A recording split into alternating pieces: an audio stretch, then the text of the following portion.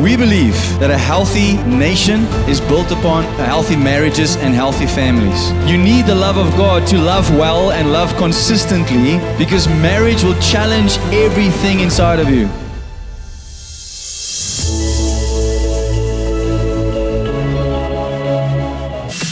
Hello and welcome to the LoveKey Church podcast, where we share our church's message of the week. My name is Heinz, Winckler, and together with my wife, children, and our leadership team, we host LoveKey Church here in Somerset West, online and on this podcast. It is our mission to help you to encounter God, align with His purposes, reign in life, and help others to do the same. We trust that you will find this message empowering, encouraging, and inspiring. Please share it with your friends and family and write a review for us. And a huge thank you goes out to those who have already done so. May you be thoroughly blessed as you listen to this message.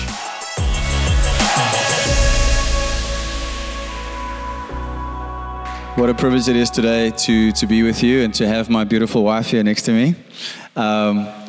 We wanted to share with you together today and speak to you about something that's very close to our hearts, and actually really what our ministry was built upon from the start.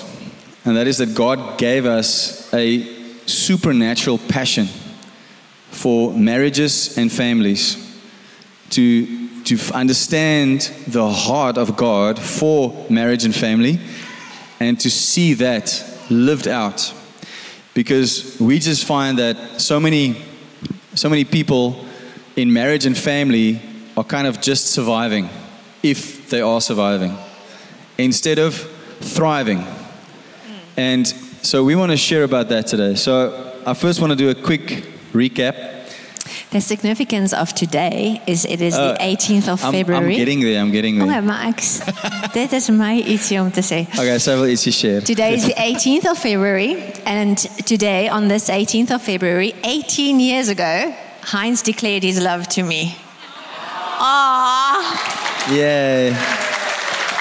So it's actually a very special day for us to do this. And when we felt led to do this, neither one of us clicked that it actually falls on this day today. So that was really by God's design. And yes, it was we were actually going to a pastor's couple of friends of ours who were getting married that day. And I was late because I had a show, and I got to the venue. It's a long story, but the bottom line is that day I knew that she is my wife, and I told her that. It's the first time in her life she was speechless. I was quiet for 2 hours. I was just listening. 2 hours. I was like, what just happened? It's amazing. So yeah, it's a special day, and we thank God for that, and His protection and His blessing on our lives. We thank God for that. Amen. All right, so I want to do just a quick recap to bring everybody on board, especially if you haven't been with us for a while, or if you're here for the first time. We started out the year with knowing that God has showed us the word for the year is fruit.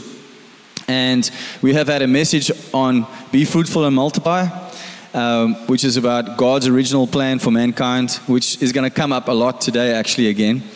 We spoke about being positioned to produce, that we should have no fear for the year, that we should, that what we sow will show. We need to be careful about what we're sowing into our lives, because it will show.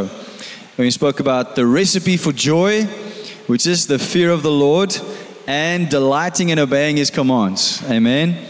And then we spoke about the fruit of unity, and we saw how massively important the unity of the body of Christ is to our Father in heaven and to Jesus. And then last week spoke about the holy fruits. We spoke about Galatians 5 and 6 and how God has given us the fruit of the Spirit. When we are in the slipstream of the Holy Spirit, then the fruit of our lives will be the holy fruit that we read about in Galatians 5:22. Now today we want to build on all of this, because we don't just hear a message and think it's nice, but it's all building stones that God is busy laying in our lives. Amen. So I want you to see every message as a building block in what God is doing. Not just in the church, but in each individual's life. Amen. So we are coming in this series of fruit. We're coming to a sort of a mini series called Family Tree. So Family Tree, and today we're going to focus on marriage. So I want you to see this picture of, how God, because we had that picture of seed, tree, fruit. You remember that sequence, that a seed creates a tree, and a tree carries fruit, and then the sequence goes on. And this is very, very true for family life. Very true. Practically, physically, but also obviously spiritually. So we want to talk about that today. So as we get into it, I want to start with a few questions. How many of you here that are married? First of all, who's married? Okay, look more excited about it. So how many of you that are married have a perfect marriage? Wow. Josh. Well done, okay, then Josh. You should come and teach today. There's a perfect marriage. There's 2 perfect marriages here. That's amazing. 4. Wow. So we should leave, and then they should come and teach. Are there any single, engaged, unmarried people who are dreaming about being married, who think they've got it figured out how to have the perfect marriage? Anyone? Got it figured out, nailed down? All right. We've got some people who are going to teach later today. Is there anyone here today, if you would be honest, that's too afraid to get married? Too afraid to get married again? Yeah. Okay. Yeah. Thank you for your honesty. Why? Hurt. And we understand that. And there's a growing tendency that we're seeing in our world today of young people not wanting to marry, not even thinking of marriage as an option for their future. There's this very sad tendency that young people are steering away from getting married, and we are seeing a consequence of many children being born out of wedlock, and people telling themselves that it's okay, it's fine, like this is the new norm. And this is even happening inside some church, environments where it's like they get the stamp of approval. And this is a really scary thing that's happening. And I want you to just take a moment and think of, okay, now it seems like it's kind of still okay, but I want you to think 20, 30, 40 years ahead. What will the generation look like that all come from unsafe homes where the marriage there wasn't a marriage, so there wasn't security, and children grew up in an environment where they weren't sure of their future? Just think of that generation now being adults. Sure. It's a bit of a scary thought. For me anyway. You all act like that's normal, but it's not normal. All right. We believe that a healthy nation is built upon healthy marriages and healthy families. Amen. Would you agree? And how do we get there? We can't have healthy marriages that build healthy families, that build a healthy nation, if we don't have truly born again people who are married. Because only truly born again people can love with the love of God. And how many of you know that you need the love of God to love well and love consistently? Because marriage will challenge everything inside of you. It will challenge everything. My wife and I both love Jesus. We did pre-marriage counseling. We got married, and we would turn to each other often and go, we kind of are doing it as much as we can the right way, and it is still difficult. Now, if you don't even have Jesus, if you don't have the Word of God, if you don't have the presence of the Holy Spirit, I can imagine that it is hell on earth when the honeymoon phase dies down. Because I know there's a honeymoon phase. We all know the honeymoon. We love the honeymoon phase. It's fun. It's lekker, Do you know what the honeymoon phase is? It's that time, some of you may have forgotten. There was this time in your relationship where you liked one another all the time. Yes. It might come back to you a little bit. And you even thought that everything that irritates you now was cute back then. It was like, oh, that's so cute. And now it's like, ugh. But in the honeymoon phase, it was like... What is that? No, you're perfect. I'm talking about... Just checking. Those people, okay. I'm talking about me. Okay, No, listen, I've told this story, and some of you may have heard it, but I'm just going to quickly tell it. I realized that our honeymoon phase is probably coming to an end the one day. it kind of just snuck up on me. And this is the way it happened. I was in the bathroom, I came out, and then I came back, and my wife was standing and looking at sort of at the door of the bathroom and looking at me with this face I've never seen before. I realized it's her upset face. So I was introduced to her upset face that day, and she pointed. It was a disappointed face. Disappointed, yeah. It's worse. I'm not angry, I'm just disappointed. That's way worse. So she was kind of looking at the toilet, looking at me, and then pointing at the toilet, and I went, what? The lid is down. The seat is up. The up. seat is down. Up, sorry. The seat is up. The seat is up. I'm like, yeah, it's down when I get here. But somehow that's not the same. If it's up, it's a problem. If it's down, it's the way it's supposed to be. So we had our first little thing, and then I realized, and then somewhere that same week or month, I woke up the one morning, and where I would usually wake up and kiss my wife passionately, she said, first brush your teeth.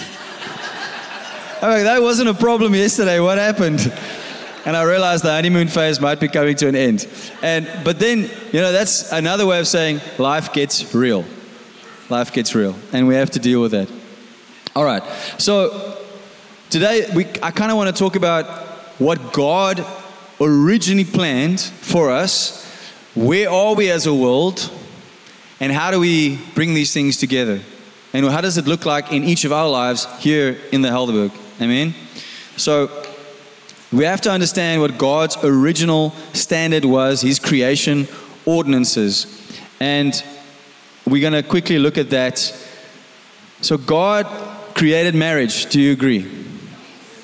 How many of you know that one of the things the world is trying to do is to redefine marriage? They're trying to redefine it.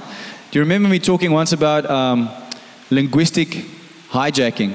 Where they take a word that used to mean something, they hollow out the meaning, give it a new meaning. And now they say, this is marriage. And it was never meant to be marriage. So marriage was invented by God. So how many of you know if someone invented something, we should respect the inventor and how he says it should work?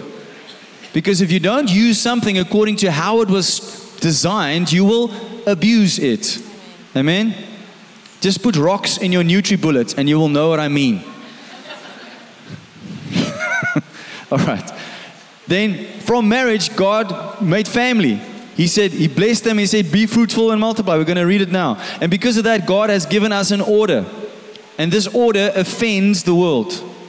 But it's still His order. And if we respect and honor this order, we will see how God will bless. Amen? And His order is God, man, woman, marriage, children, calling, community. If we can understand this, if we can just get this right, it will make all the difference in the world. So I want to read parts from Genesis to you today, just to lay the foundation. And then we're going to talk about it a bit. Do you want to read the first part, baby? Okay. Genesis 1:26, then God said, let us make man in our image, according to our likeness.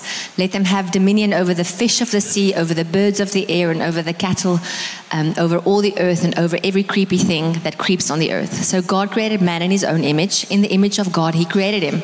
Male and female He created them. Then God blessed them, and God said to them, be fruitful and multiply, fill the earth and subdue it.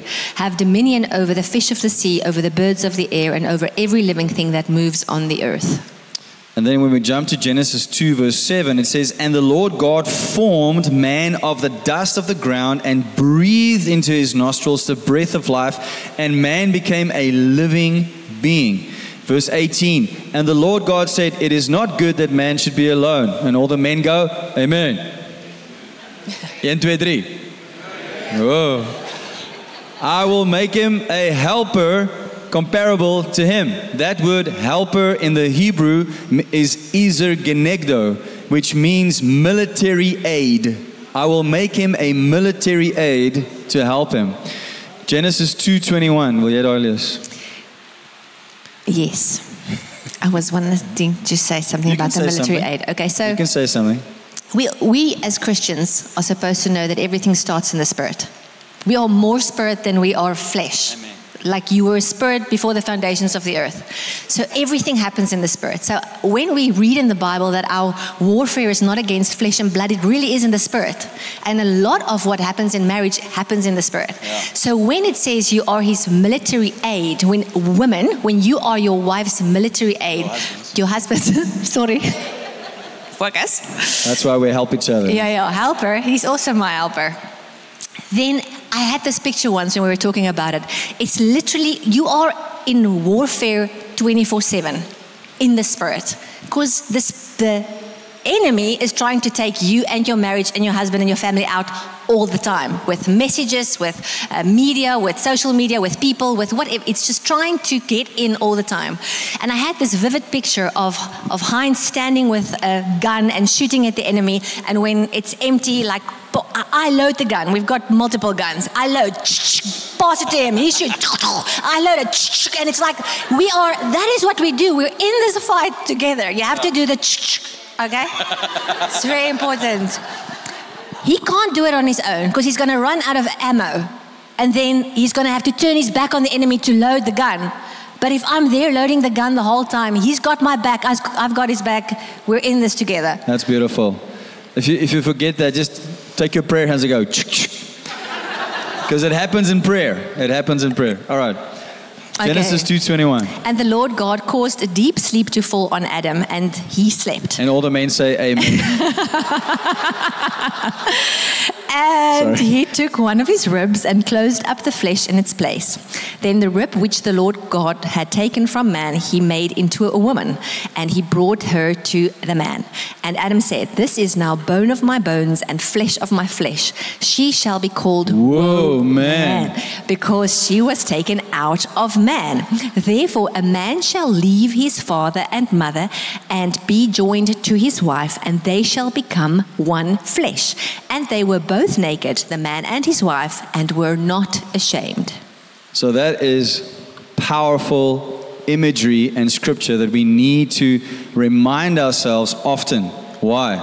Because this is God's original plan. Yes. If you are a parent, you have probably said this at some point to your child.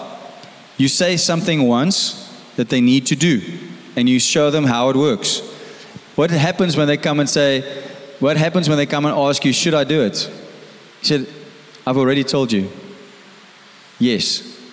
My mind has not changed. Anyone have that moment? Or you say to them, why do I have to say everything twice? Maybe that's more real. When God has spoken, He has spoken. Amen. And it remains. Amen. Yeah. And I can show you from the New Testament that Jesus quotes these verses when He's asked about marriage. We don't have time to go into that specifically, but this is confirmed in the New Testament. Amen. As God's original plan. So, this is God's original standard, His original plan, His original idea, and His original intention. And it has not changed. And it is that man would live in beautiful intimacy with Him and in intimacy with one another as one flesh. That is God's plan. I want you to imagine how life would have been if the fall never happened. If we were still all walking around naked, not ashamed, and we had perfect intimacy with the Father, perfect intimacy with our marriage partners, and no one would feel naked and ashamed or think it's weird. We can't even begin to imagine it. Because our minds, because of the fall of man, was exposed to the tree of the knowledge of good and evil, which is not something we were ever supposed to handle. We were supposed to grow into it, and as God reveals it to it. But we wanted to rush and know. And God's like, you're not ready. And that's where everything went skew. Amen? Now, disobedience messed up this original beautiful plan. It came in and it brought brokenness, and then a cycle of brokenness just kept going and going and going. It got so bad in the beginning that God said, I'm going to start over. And He wiped out everybody except 8 people. And it was, who can tell me who that was? Noah. Noah. And they started over. But then again, we see the cycle of sin, the cycle of disobedience. because mankind needs God, but he wants to go back to his flesh the whole time. And what happened in that moment when Adam sinned is that the dominion that God gave, that we just read about, He gave us dominion over the whole earth. That dominion, the keys of authority, were given to the enemy. We abdicated our dominion to the enemy. And if you don't believe me, just go and read where Satan tempts Jesus. The second temptation, he says, the third temptation. He takes him up and shows him all the kingdoms of the world. He says to him, I will give you all these kingdoms if you would only bow down and worship me. Jesus doesn't correct him and say, those kingdoms don't belong to you, because they do belong to him, because he got it from Adam. But Jesus knew that he was going to get it back some other way. Amen. But he wasn't going to spoil the plan by telling him. Anyway, so we know that we abdicated our dominion in the spiritual realm. Now, how can it all be reconciled? We know, by Jesus paying the ultimate price for us. All right. So God had a plan, sin came, and we have a crisis. And the crisis consequence we see now in our modern day as the main thing we can call fatherlessness. We have men that do not know how to be sons. Therefore, they do not know how to be men. Therefore, they do not know how to be fathers. This is the biggest crisis or pandemic of our age. COVID has nothing on this problem. Amen. Fatherlessness is our biggest problem. This is what leads to other problems like broken marriages and dysfunctional families. You can trace, I would say, 99% of social problems, psychological problems, emotional problems, spiritual problems. You can trace it back to a father wound that someone is dealing with. And the world even knows this. How many of you have watched how many Hollywood movies where the theme is what? Broken relationship between dad and son. And when they get reconciled, everybody's crying. Why? Because deep down we're all longing for that. Amen. Deep down we all want actually our heavenly Father. And if our earthly father was broken because his father was broken, we see the cycle. And we see this massive problem. I went to look at some stats, and I'm very sorry that I did. In South Africa, 40% of marriages end within the first 10 years of marriage. 40%. 4 out of every 10 people that get married get divorced within the first 9 years of being married. Now, in the last few years, marriages have decreased, which proves my point from earlier. People are getting less and less married, or want to get married less and less. But divorces increased by 13%. Most divorces are experienced in the Western Cape. Wow. In our country. Most divorces. With 54 divorces for every 100,000 population. Most divorces were from marriages that lasted between 0 and 9 years, followed by those that lasted between 10 and 14 years. 17,345 children ages under 18 were affected by divorces that took place in 2021. Just 1 year. 17,000 children affected by it. Now, if you add the years, just take 5 years and times that by 5. That's the amount of children affected by divorce. Now, they have to go into life with wounds and try and survive. And what does the average household and teach their kids? Because society teaches us, just get a job, just make some money and you'll be okay. Meantime, they are breaking on the inside, crying on the inside because they're not whole. And this is the problem that we sit with. I'm almost done with this stuff, then you can talk with me. So I looked at a South African article, which is a worldly article, who spoke to a psychologist who deals with this a lot. What are the 10 most common causes of divorce in South Africa? So this is very specific to our nation. First one, who would guess the first one? Money? They guess money, yeah. No? Adultery? The first one is communication. Wow. The biggest cause of divorce in South Africa is first and foremost communication. It's actually the number one killer of marriages. It comes in the form of a lack of communication or poor communication. For instance, when couples never discuss issues or when a party always avoids communication. On the other hand, poor communication is a situation where the couple tries to discuss issues but lacks communication skills. And when communication fails, many couples head for divorce. The second one, I think let's just stop there, because communication in marriage is obviously very imperative. You go into your marriage with 100% of the knowledge that you have towards marriage because of the family that you come from. And your spouse goes in the same way. So now we have two people come into marriage. His parents did something this way, your parents did something that way, and you try to find one another. And one of our biggest struggles when we got married was, when it came to communication, is the fact that we didn't know how to handle conflict. Heinz grew up in a family where he would always joke and say his parents fought like Italians. It was just hands and arms swinging, but then they made up like French people, and he could see the whole resolve. Like, he heard how they fought, and then he saw how they got back together and made peace. I got up in a family, praise the Lord, my mom got saved in the meantime, she's right there, where my mom she had silent treatment. So my mom and my dad will have a tiff, she would be quiet for a few days, he would just let her be quiet for a few days. They'll go into the room. One day they'll come out and they'll be fine again. So I never had the vocabulary to fight. I didn't even know how to.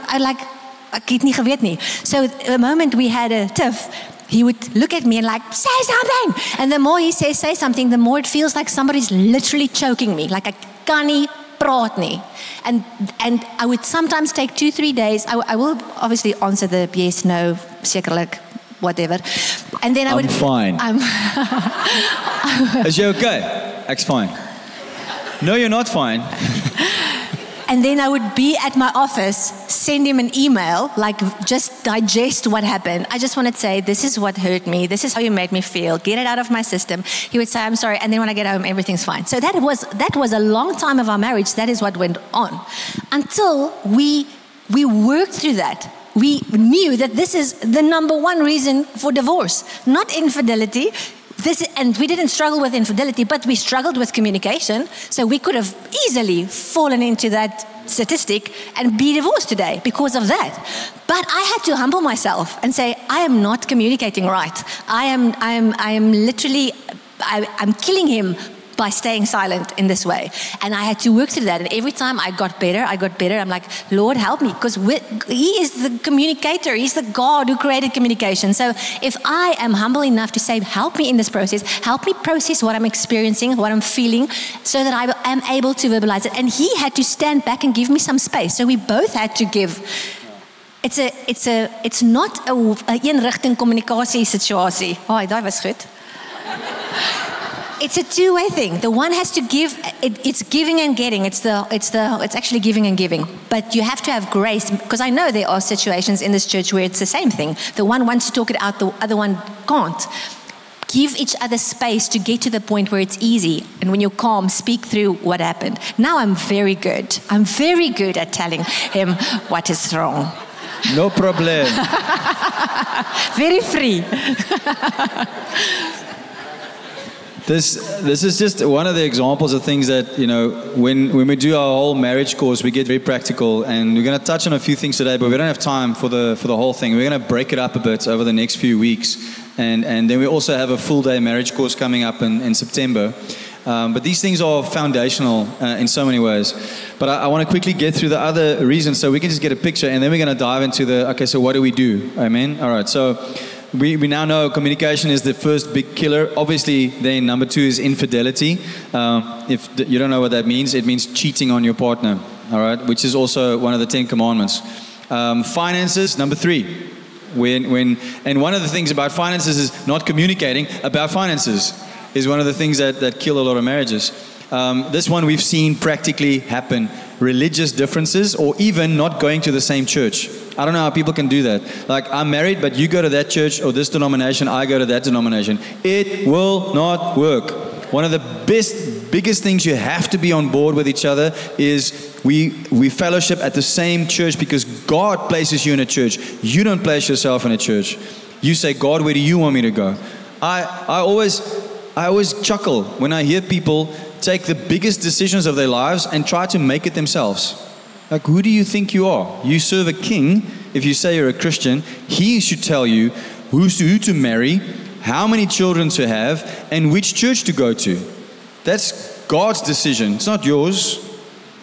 We would have way less people church hopping if they just went to God and say, where do you want me to be? And then you get stuck in there and you serve and you become part of that family. Amen. Number 5, absence of sex. Number 6, conflict with in-laws. This is a big one. That was very vinnig oorgeskip daai enetjie. Wel, hier's kinders in die kamer, so ons hou dit PG. Conflict with in-laws is a big one. When we did our online marriage course in 2020, we were shocked and kind of horrified when we heard what in-laws have said to and done to people that are married. I couldn't believe it. And there, the biggest thing I can tell you now for free is to understand leaving and cleaving. Amen. If you really understand what it means to leave your father and mother and cleave to your spouse, that problem is way less than what it has to be. And I just want to interject there and say, the Bible says one of the biggest commandments is also honoring your parents. It is important. And I think sometimes you feel like you're going to dishonor your parents by not doing what they're saying. But after you are married, you can still honor your parents, but your wife or your husband comes first. That is what it means. It means, I honor you, Dad and Mom, that you say that, but I'm not going to do it your way anymore. I'm going to do it my family's way, my marriage, the new way that God has set us in. That is really, really, really a big problem, especially in family businesses where everybody is very much involved and your in-laws are supposed to pay your salary and also there has to be strong boundaries, very clear, and it has to be set by the father, by the man, by the husband. Yeah. Amen. Number 7 is workaholism. If work is more important than your partner. Number 8, drug or alcohol abuse. This can really cause massive problems. Priorities. This is when both partners are not aligned in terms of priorities when it comes to the important things about marriages. And then finally, abuse. This can be physical, emotional. There's different forms of this. All of these things should not be a problem in a true Christian's marriage. And I'm not saying that to put judgment on someone. I'm saying that if you do experience these things that might lead to the breaking of your relationship, then it's important to go cry out to God. Get help. Let's work on this. This is not God's ideal. If we are struggling over and over and over with the same thing, then something's got to give. And you know what normally has to give? Both of you. Get on your knees. Humble yourself before God. Because you can't humble yourself before your spouse if you don't humble yourself before God first. And then say, I know that I struggle with this. I know that I need help. A lot of the problems that some counselors face is that a husband would decide the wife is the problem and she alone. He has no responsibility as to the breakdown of their relationship. And then the guy's main mission is the counselor's main mission is to get that husband to just go, is it possible that at least 5 to 10% of the problem is you? Is it possible? And if they can admit that, okay, maybe 5%, yeah, then he's got something to work with. He says, maybe if you just work on your 5%, you'll start seeing a difference in your wife. And then they start seeing that. But the thing is, we have to start with humility always. There are many times when I really believe I'm right. But right is not going to save my relationship or keep my relationship in a healthy place. How many of you know that, we did the fruit of the Spirit last week? Did you see being right as one of the fruit of the Spirit? Yeah, I saw it. I did. Being right. Being right is not a fruit of the Spirit. Newsflash. Righteousness either. Righteousness is different. But so I can tell you from my own life, if I did not first humble myself before God and say, Lord, you need to help me. Because I need to now choose to love my wife as Christ loves the church, laying down his life. So I need to lay down my thinking, my way, wanting to maybe force something on her. But God wants to use this opportunity for us to come closer to each other. You understand that? All right. So we have now seen God's original plan. We've seen the problems in the world and the things that are causing divorces. And there's obviously a tension. There's a tension between what God created and wants and what the world looks like at the moment. What it does not look, and this tension doesn't unfortunately look much different in the church. It's very sad to see that many of the statistics are similar where Christians are involved. But I love this. It's so amazing that Jesus, when we read the Bible, when we study the Bible, it says that Jesus is a bridegroom and that the church is a bride.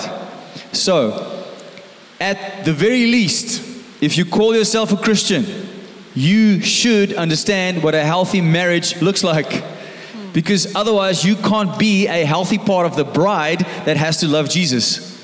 Can you see that? Can you at least admit that you can do better as the part of the bride of Christ? So if we understand what marriage to the bridegroom Jesus is supposed to be, we start seeing more and more what our marriage is supposed to be here on earth in this season of our lives. And then we can start submitting ourselves, humbling ourselves. So whether you are married or not, you need to understand God's design for marriage in order to be a good Christian. It really is true. And we all need to know how to be a pure bride in order to be a pure bride together. So that because He's coming back for a pure bride. Would you like Him to come back? Yes. Is the bride pure? No. How much of the bride not being pure is partly your fault? It's easy for us to go like this. Yeah, that church and that Christian and this and... But we should go, am I forming a pure part of the bride of Christ? And you know what's part of that? The way your marriage looks. Your marriage is part of who you are because you become one. So now we together are part of the body of Christ. We are part of the bride of Christ. So if we are not in a good place, we are making the bride filthy. Let that rock your world for a moment. This is why we started today with repentance. Because we can so easily get self-righteous. We can so easily point fingers. We can so easily look at the splinters in everybody else's eyes. And God wants to take some logs out today. Say, hey, how are you looking? How's your marriage? What can you do to make things better?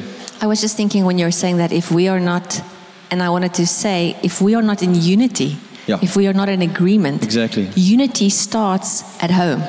And then if we are in unity and our children is in unity with us, then we can be in unity in the church. It grows out. And we have learned in this past few weeks how imperative unity is in the eyes of God.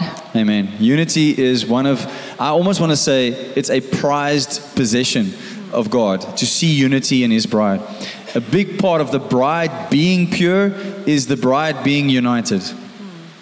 And it really starts at home. It really starts with husband and wife being united, so the children are united, so the home is a united front, which then form part of the greater discipleship, spiritual family of the church. Amen? Amen. Do we understand this? Do we believe this? The more we get this and live it out, the more we will see the changes we actually want to see. So when Aletté and I do the marriage course, we break it up and we talk firstly about laying the right foundations. Then when that's laid, we have to get rid of baggage. And I think that's what Aletté is going to share on next week. And then we only get to talk about the specifics like communication, intimacy, parenting, in-laws, and money. Because if you don't know, if your foundations are not right, and if you are carrying unnecessary baggage, how many of you know you're going to struggle to communicate? You're going to struggle in the bedroom. You're going to struggle sorting out your finances. You're going to struggle with your in-laws because the foundation is shaky. You can talk about the specifics till you're blue in your face. If your foundation is not right, it's never going to get to a healthy place. Would you agree with that? Yes. If you go in your mind right now and know you're wrong, then I want to challenge you and say you are prideful. And you're not ready to humble yourself before God and really learn. And yes, I am getting up in your business because I'm tired of seeing families struggle. I'm tired of seeing marriages fail. And we are not perfect. Please, that's not what we're saying. We've been given a burden and a passion. And in this week we were talking about the dangers of people putting us on a pedestal, putting me on a pedestal, her on a pedestal. We don't want you to put us on any pedestal. We are here to point to Jesus. Amen. He is the King of Kings, the Lord of Lords. He's not on a pedestal, He's on the throne. Amen. And we need to all have that mindset, because I will probably offend you. Yes. I will probably disappoint you at some, because you might have an expectation I'm not aware of. And if I don't meet that expectation, then you go, oh, Heinz this and Heinz that. I'm not Jesus. Amen. I'm here to point you to Him. Amen. And I'm here to mostly preach to myself. Like, God is working in me all the time, working in her all the time. We are vessels, and we are trying to be honorable, clean vessels for God. Amen. But it doesn't mean we will say something or do something or not say something or not do something that's going to hurt your feelings. But we're not building the kingdom on feelings. We're building it by faith for Him. Amen. So let's not let anything get in the way of unity. Amen. Amen? Yes. If you hear anything from anyone that is causing division, shut your ears up, say to them, shush, and leave. Or tell them, go speak to Heinz, sort it out with them. Yeah. Let's not praat stories and cause more division. Amen.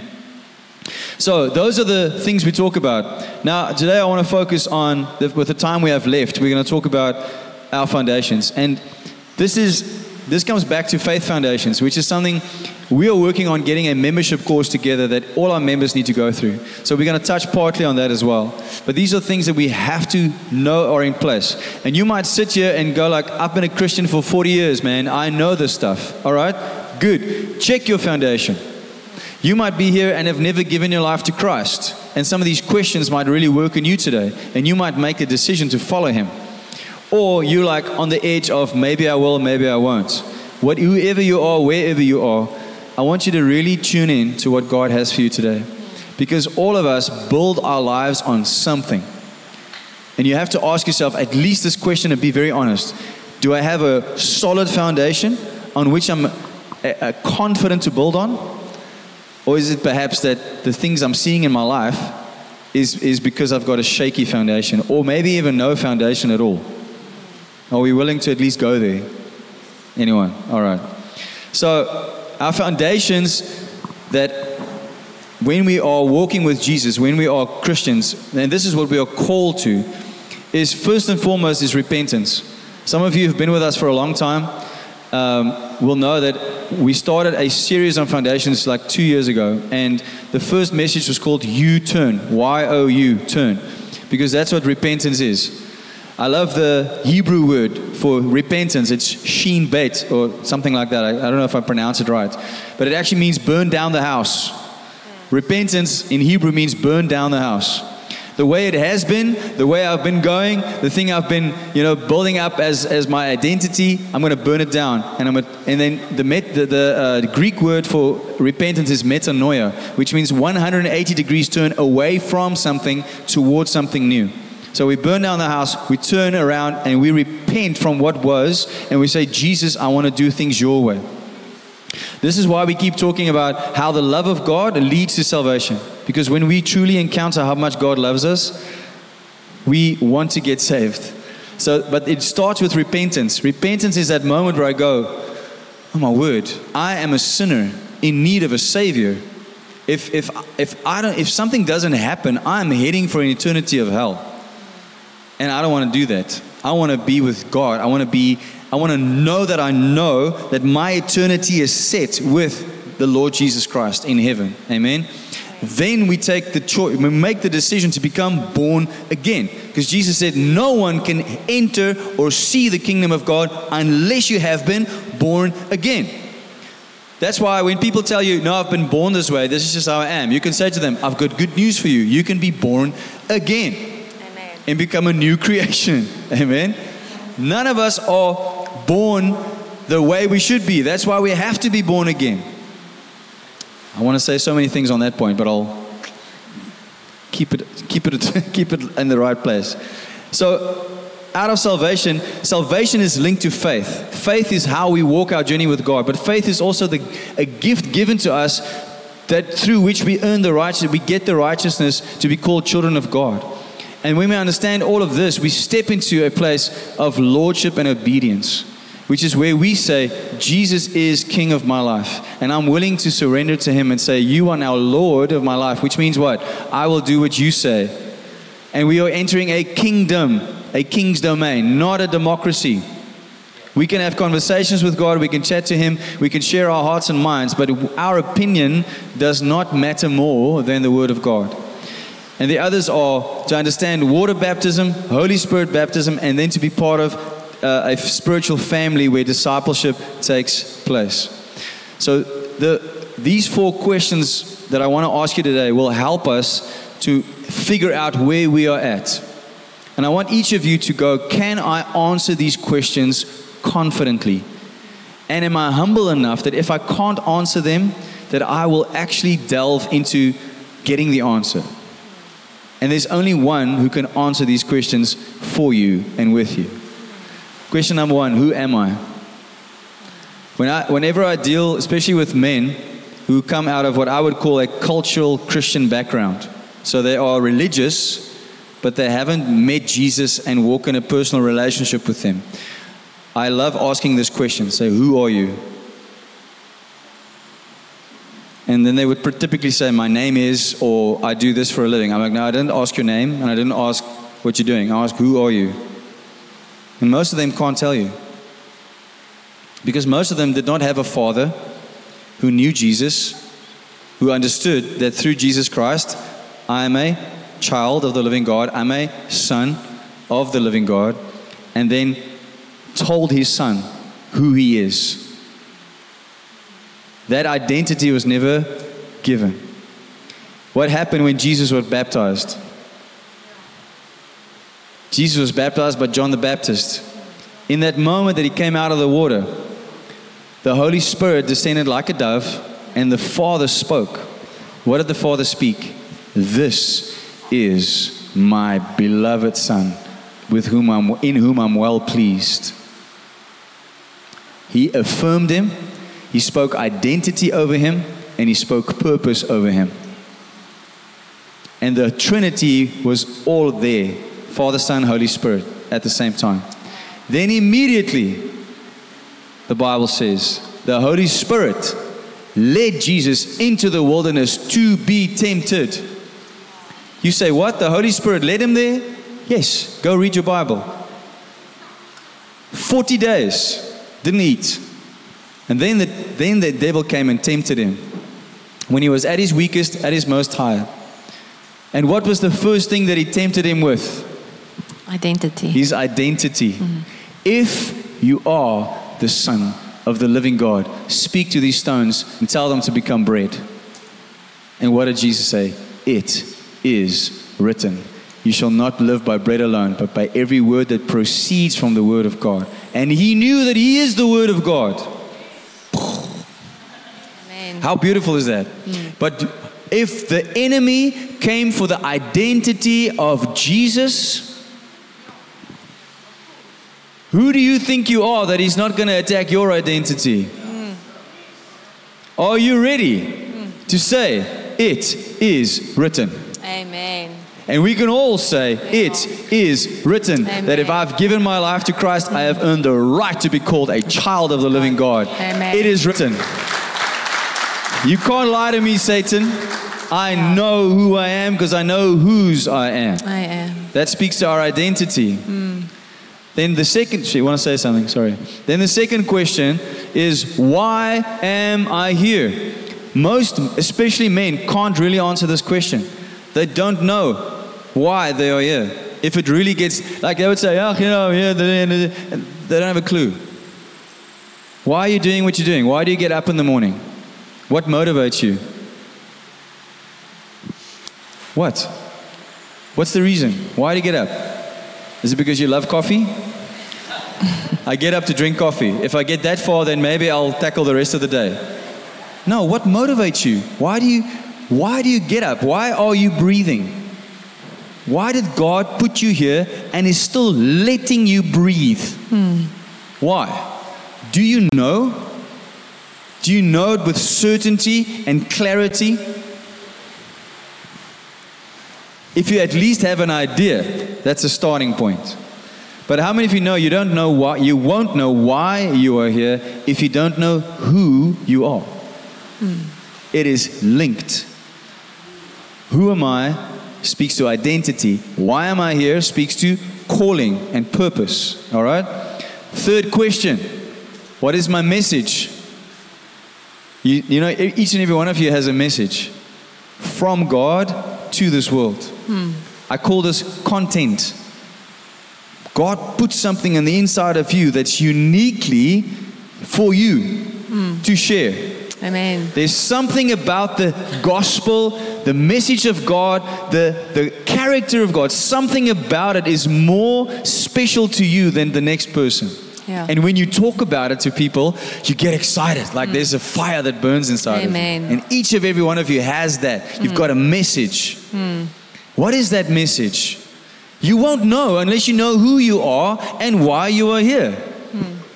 What I can tell you is that all of you were created by God. All of you have a God-given purpose. Amen. And if you don't know, I can tell you, if you have really given your life to Christ, Matthew 28, go into all the world, preach the gospel, lead people to Jesus, baptize them in the name of the Father, Son, and Holy Spirit, and teach them what Jesus has taught you. That's your goal. Now you know.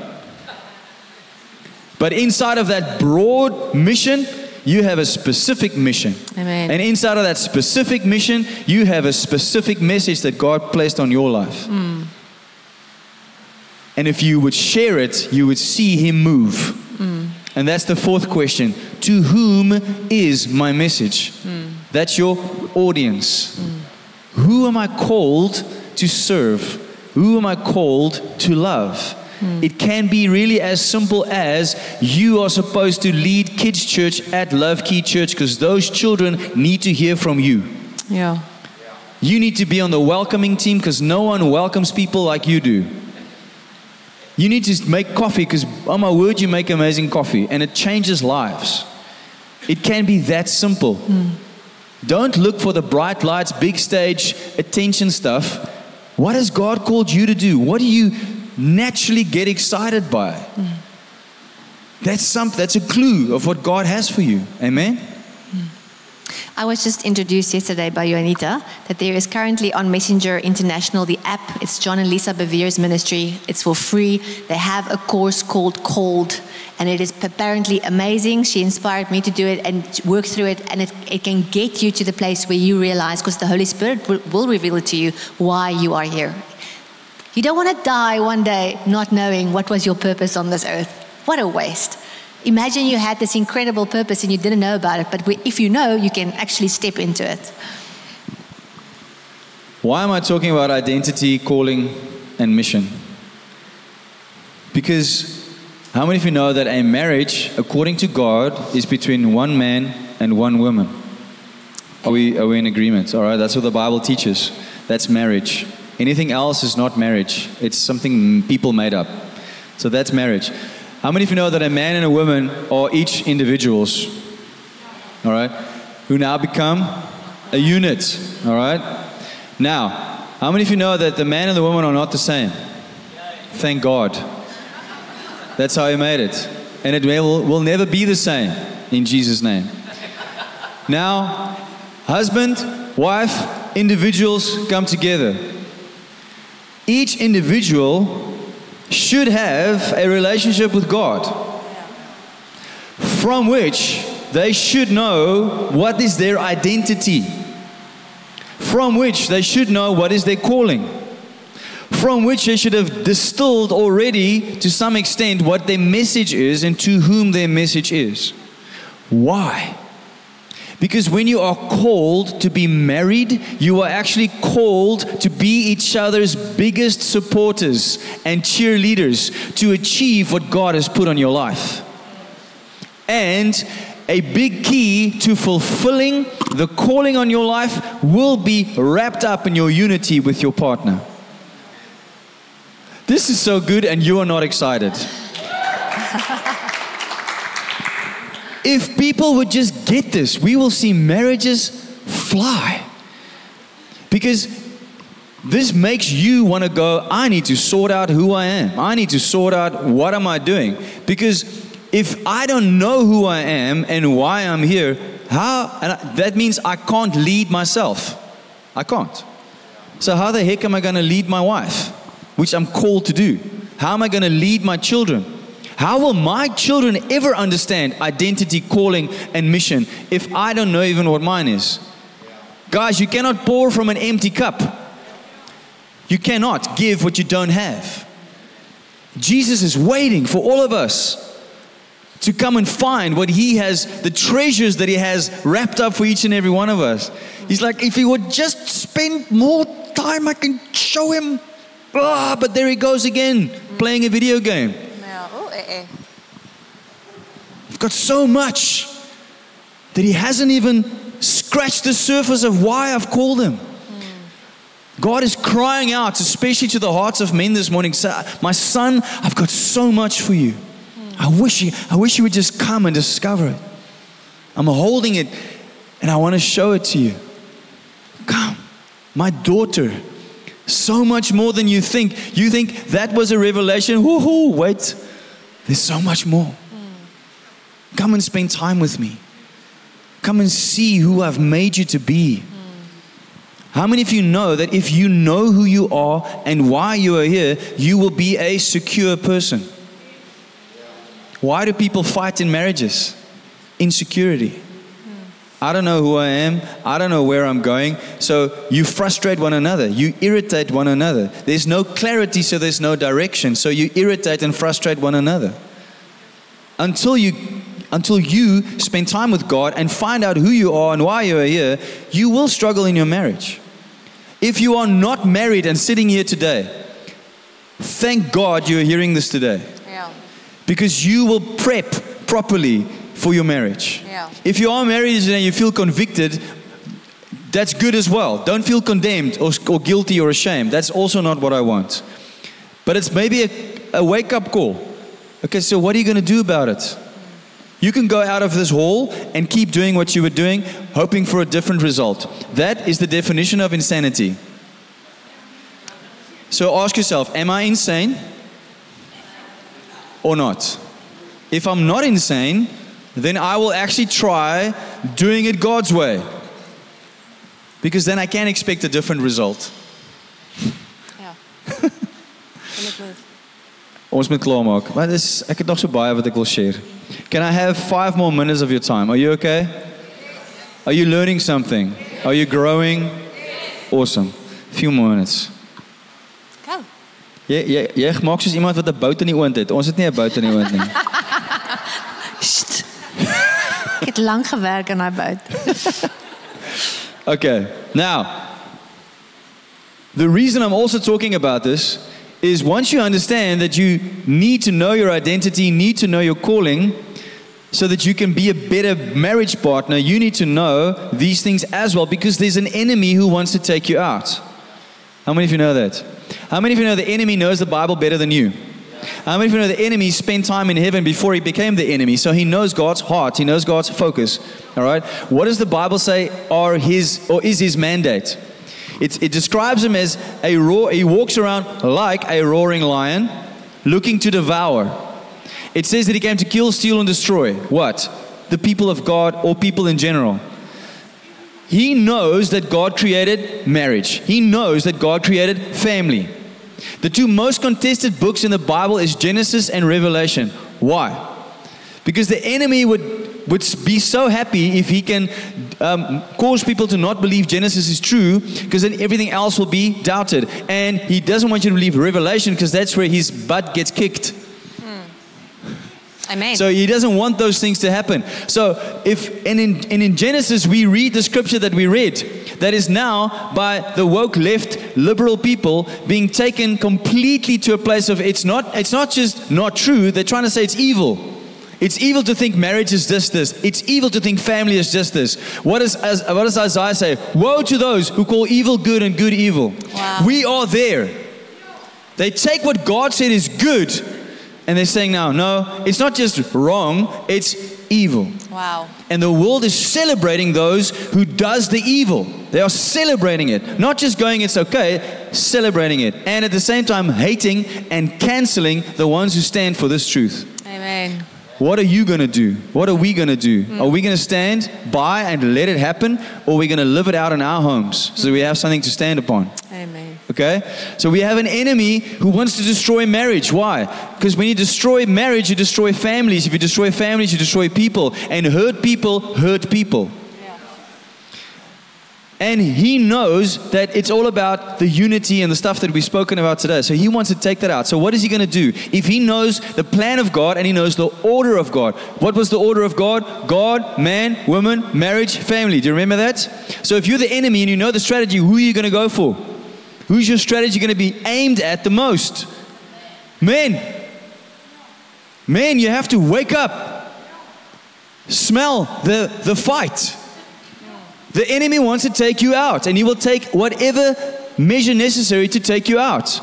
Whether it's lust or money or power or whatever it might be, if you have that weakness, he's going to ride that weakness until he breaks you. So that he can hurt your wife, so that he can hurt your children, so that they will go into a cycle of believing lies about who they are, so that they will lie to their children. And the cycle continues. If you don't believe me, look at the world and the statistics. It is all over the place. It is all over this Helderberg area. Broken marriages and broken children. It is horrible. It's not God's will. What are we going to do about it? I want to end off by giving you a picture and then a scripture. The world's idea of marriage maths is the following. One half person meets one half person and they become whole. So, and we say that, here is my andere helfte. Or some men who try to score points says, this is my better half. It's my beter helfte. What are we saying? We are actually saying that I am a parasite who has a God-shaped hole in my heart. I kind of found that if I'm with this person, this hole is kind of filled and I'm getting what I want. And the other person feels the same way. So now we have two parasites with holes in their heart trying to suck the life out of each other. And then one day they wake up and they go, I don't love you anymore. I want to challenge you. You never loved that person in the first place. You loved yourself with that person. You fell in love with the way that you felt with that person. You never loved that person. Never loved like God. Because God's love is unconditional, sacrificial, and serving. Amen. It doesn't expect anything in return. It loves. Sure. Read 1 John 4. That is love. That's the love that God wants us to love with. Amen. So this is very important and pivotal for us to understand. Half person makes a whole. No, that's a lie. God's marriage maths is one whole person in Him plus one whole person in Him forms a new, healthy one flesh. That is His heart. Amen. Amen? Amen. Do you want to share something before I read the scripture? Yes, just on the roles and the order of God. God has an order. It's in the Bible. If you do marriage the Bible's way, it's going to work. We are convinced of that. And in God's order, it is God, the husband, the wife, the children, and everything else follows. But we, as women, get it so wrong so often. Because the moment we get children, they totally consume our lives, our times, our time, our bodies, everything. All our focus goes into them. And we neglect the one that's actually that was there first, and the one that's supposed to be there last. When they've all left the house, there's going to be a husband, hopefully, still there. And then we are sorry. We're sorry that we missed a time. This week, Heinz got home and he came into the garage and I was in the kitchen busy talking to one of the boys. And Alana was running to him and was like, Daddy, you're home, Mama wet. And she made him feel so amazing, which is actually my job. I'm supposed to be that excited when he gets like a little doggy. Papa is very nice. But in the beginning of your marriage, it is like that. You're really excited to see them. And then it just changes. I mean, it's life. Life happens. But we cannot get the order wrong. Roles in society have changed. Roles have changed. There are many working moms, stay-at-home dads. Things are different. But even in that, The order of God has not changed. And we cannot change it for the world. We can't. And if we get it right, you are going to flourish in your marriage. And that's why I want to speak to the men first. We as women are created with the inherent need to be led by our husbands spiritually. That is how we were created. So it is very annoying and irritating and defeating if we have to lead spiritually. I've never been there in my life. I don't know how it feels, but I can imagine if you have to lead spiritually, it would not feel good because it wasn't your role. You have to have a husband who takes the lead spiritually and says, we're going to pray because we're going to go to church. We're going to do this. And take authority in the spirit. Because the moment that happens, the wife feels secure. She's like, oh my word, you are so hot right now. It's really the truth. I won't go into details, but it's the most beautiful thing for me. If I walk into my husband's studio, like randomly in the middle of the day, I want to ask him something, I go downstairs, he doesn't hear me. I come into his studio and he's got soaking music on and he sits with his Bible. I'm like, vat my papa, vat my nou. It's legit the most beautiful thing. But we get it so wrong. And then when that cycle starts, where the woman feels like she has to lead, the husband feels defeated because he knows he actually is supposed to lead. He knows that's his role. And dan sit jy die hele cyklus van, en dan irriteer ons mekaar, and then there's a lack of communication and it goes wrong. And in the same sense, women, you can't depend on your relationship with Jesus through your husband. He's not going to get you into heaven. Let's not get that wrong. You have to have your own relationship with God. He's going to lead you in society and in community and in church. But I remember when I got saved, my parents were literally Heinz and myself. My dad was on the stage, my mom was playing the piano. It was just this setup. And I remember sitting in church as a 10-year-old realizing I am not going to get into heaven because of those two people standing on that stage. I have to make the decision myself. Nobody else, not your best friend, not your husband, not your wife is going to stand next to you. When you stand in front of Jesus, you're going to have to make that choice right now on this earth to see where you're going to spend eternity. Heerlikheid. Come back next week, there's more. That was my ad for next week. I love doing this with you. It's awesome. So, can we please take a moment where we respond? I'm gonna read a well-known piece of scripture, and I wanted to really do what the scripture does best, and that's to wash us, to renew us, to bring us into the truth of what God wants. From verse 22. It says, wives, submit to your own husbands as to the Lord. For the husband is the head of the wife, as also Christ is the head of the church. And he is the Savior of the body.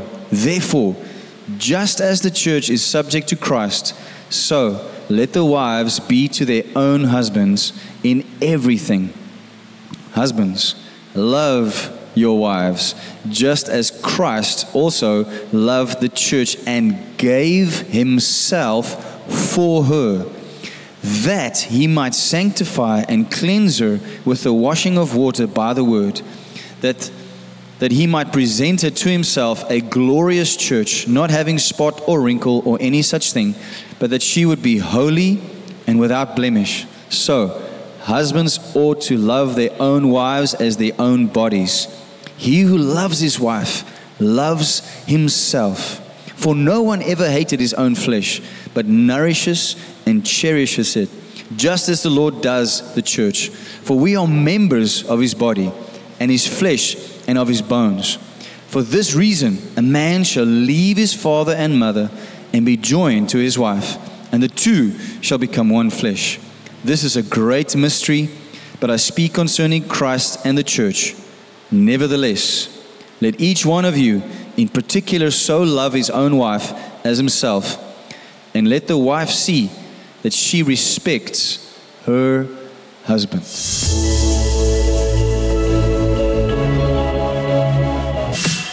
Thank you so much for listening to the LoveKey Church podcast message of the week. I trust that you had a life-changing encounter with God that will help you to align with his purposes so that you can be one step closer to reigning in life. And may you be inspired to share this with others. Have a great week, and remember to listen again next week, or you can catch us live online or come visit us in person. May God bless you and keep you, make His face shine upon you, and be gracious to you and your loved ones. God bless you. Bye-bye.